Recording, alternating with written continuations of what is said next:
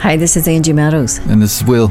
And today we're going to pick up on the training so that we can learn to train ourselves with the Word of God. And this is day 15. We've done 1 through 14 on other podcasts if you'd like to go back and listen to them. And this one's called The Sloth That Turns Upon His Bed. So do you know what a sloth is? Do you know? I don't. He's a little animal that goes real slow. He can go all day from one branch to the other. He's so slow that the green grows off his back. Little algae grows on him. And he lives in a rainforest, and he's very slow, and he's called a sloth. Identify the areas of your life where you are slothful. Yep, slothful means lazy. Maybe where you procrastinate. And confess it to your children. Yes, or your roommates, or your spouse. Set up self-discipline in the area for yourself with consequences if you fail to follow through. Let the child be your accountability partner. So if you have a 7-year-old and you're saying to the 7-year-old, I cannot believe your room is such a mess. Well, I want you to turn around and go look at your room. So when I started doing that, when I started fussing at my kids, and then I would take them by the hand and I would take them to my room, and I'd stand there and fuss at myself, and I'd say, now look at my room. Now I'm messier than your room. Okay, so you go clean your room, I'll clean my room, and then you can inspect mine and I'll inspect yours.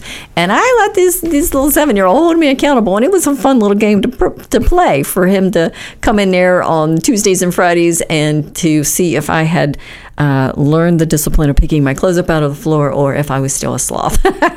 So now challenge your children to work on their areas of slothfulness or their lack of discipline. For example, if a child is difficult to awaken in the morning, teach the principle of a sloth. Let them discipline themselves. Give them an alarm clock. Mm-hmm. By the age of 8 or 9, they should be responsible to get themselves up in the morning. If you don't start at 8 or 9, you're going to have a hard time getting up a 16-year-old. You set the time they need to be up and let them choose to set the alarm 10 or even 20 minutes earlier if they are slow to awake or to arise as soon as it rings. Let them assign themselves a consequence if they hit the snooze more than they intend to do. Yeah, so this is their goal, to arise at this certain time, to decide, okay, do I want to sleep till the last minute and then jump up out of bed, or do I want to allow myself to hit that snooze button twice? And if so, I got to set it 20 minutes earlier. And if I hit it a third time, what's my consequence? So this is going to be a consequence that they set that could be something like... The consequence could be as simple as doing dinner dishes or folding all the laundry for a week. That's going to help me not hit that snooze for an extra 10 minutes. I wouldn't want to do that. If either of you still struggle, research all the verses on slothfulness and laziness. Find the cautions, warnings, instructions, consequences, and even the blessings for diligence. Yes, there are 19 verses on slothfulness and 49 verses on laziness. Any area of your life that is undisciplined can be corrected with a sufficient word study. The Holy Spirit will empower you to succeed as you pray and as you ask for help. As the door turns upon its hinges, so does the slothful upon his bed.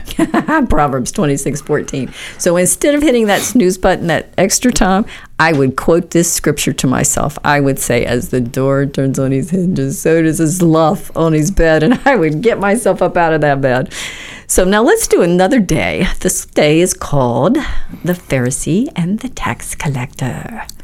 Jesus teaches a parable about the principles of justification. Okay. To be justified means to treat somebody as worthy of salvation and as righteous when they don't deserve it based upon their deeds. Yeah, if you're justified, then you're declared innocent.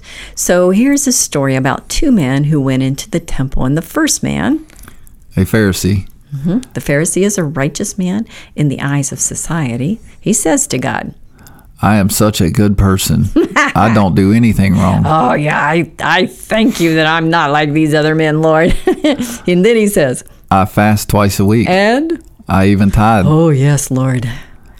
Lord, you should exalt me as I exalt myself. This man didn't pray to God. He just stands and praises himself. Okay, so the first man here, the Pharisee, he was proud of himself. But he was so proud that he praised himself when he went to the temple when he was supposed to be praising God. Now, this second man, he's a tax collector who is despised by society. He stands afar off. He can't even lift his eyes to heaven. He beats his breast and pleads with God, "Be merciful to me, a sinner." Oh, wow. So he's like, I can't, my eyes shouldn't even look at you, Lord. Shouldn't even look up to heaven towards you, Lord. I am such a sinner. And he's humbled himself. The man who was justified was the one who humbled himself. The arrogant man who went to the temple praised and adored himself. Yeah, he didn't praise God, did he? God opposes the proud, but shows favor, gives grace to the humble. That's in James 4:6. Teach your children today that they are never too far away to return to God. Teach them to humble themselves, grieve when they are wrong, repent, and then ask for the mercy of God. So if I don't grieve when I keep falling into the same pattern, if I don't grieve for what I'm doing, but if I turn around and blame, well, he did this, so I went ahead and did that. If I'm blaming somebody else, I'm going to turn around and do it again. Mm-hmm. But if I grieve, and I'm truly sorry, and I make, I do what we learned in that last lesson, which is discipline myself just for a moment on different ways that I could build some self-control in that area and turn my life around and ask God for mercy. Then I'm going to have a different day. Because once they are saved, they are justified, which means Jesus Christ paid the penalty for their sins. He took their punishment. Jesus says, "My Father, which gave them me, is greater than all, and no man is able to pluck them out of my Father's hands." John 10:29. So teach your little ones that no one can snatch them or pluck them out of God's hands, that they are justified, that they are safe in the arms of the Father. They are hidden beneath his wings. And if you have had a loved one that has died that ever knew the Lord, I just want you to know that even if they died in their sin, then they didn't have victory over their sin. But nobody's going to pluck them out of the Father's hands, that they were safe in his arms. So now we're going to go to day 17. Let's do at least one more here. It's called name calling. This is very important for children. The Lord does not tolerate name calling. This behavior was instantly stopped when I corrected with this verse. I could tell a child 100 times to not call their siblings names, but one quote from the Word of God instilled the fear of the Lord in them, which is the beginning of wisdom. Okay, so I can correct them all day long. Stop calling your brother that. Stop calling your brother that. Don't hit your brother. Don't do that. But if I gave them the Word of God, if I gave them the Word, it was an instant correction. I was giving them authority much higher than me. If one child calls the other one a name, the parent should do what? The Lord says, if I call somebody a derogatory name, I am cursing them and in danger of hell's fire. Yikes. I don't want to do that. No, I don't. This is a method of indirect correction where I am a guide to the child and teaching them what the word of the Lord taught me. I have found this type of correction is always received easily. Okay, but I have added to that rule, and I tell you that if you are only angry, even in your own home, you are in danger of judgment. If you call your friend an idiot, you are in danger of being brought before the court. And if you curse him or call him a fool, you are in danger of the fires of hell.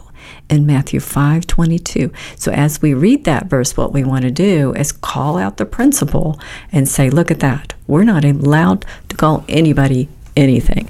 And so when I'm talking about somebody that I was working with that day and I'm calling them a derogatory name, then I need to back up and repent and apologize because when I'm doing that in front of my children, they're going to be doing that to each other and they're going to be doing that to me, and it's a poor example. So what I want to do is say, I didn't mean to do that. I shouldn't have done that. I need to repent. I need to ask for God's mercy because I do not want to be in danger of hell's fire. And this was Angie Meadows. And this is Will. And we'll be back another day.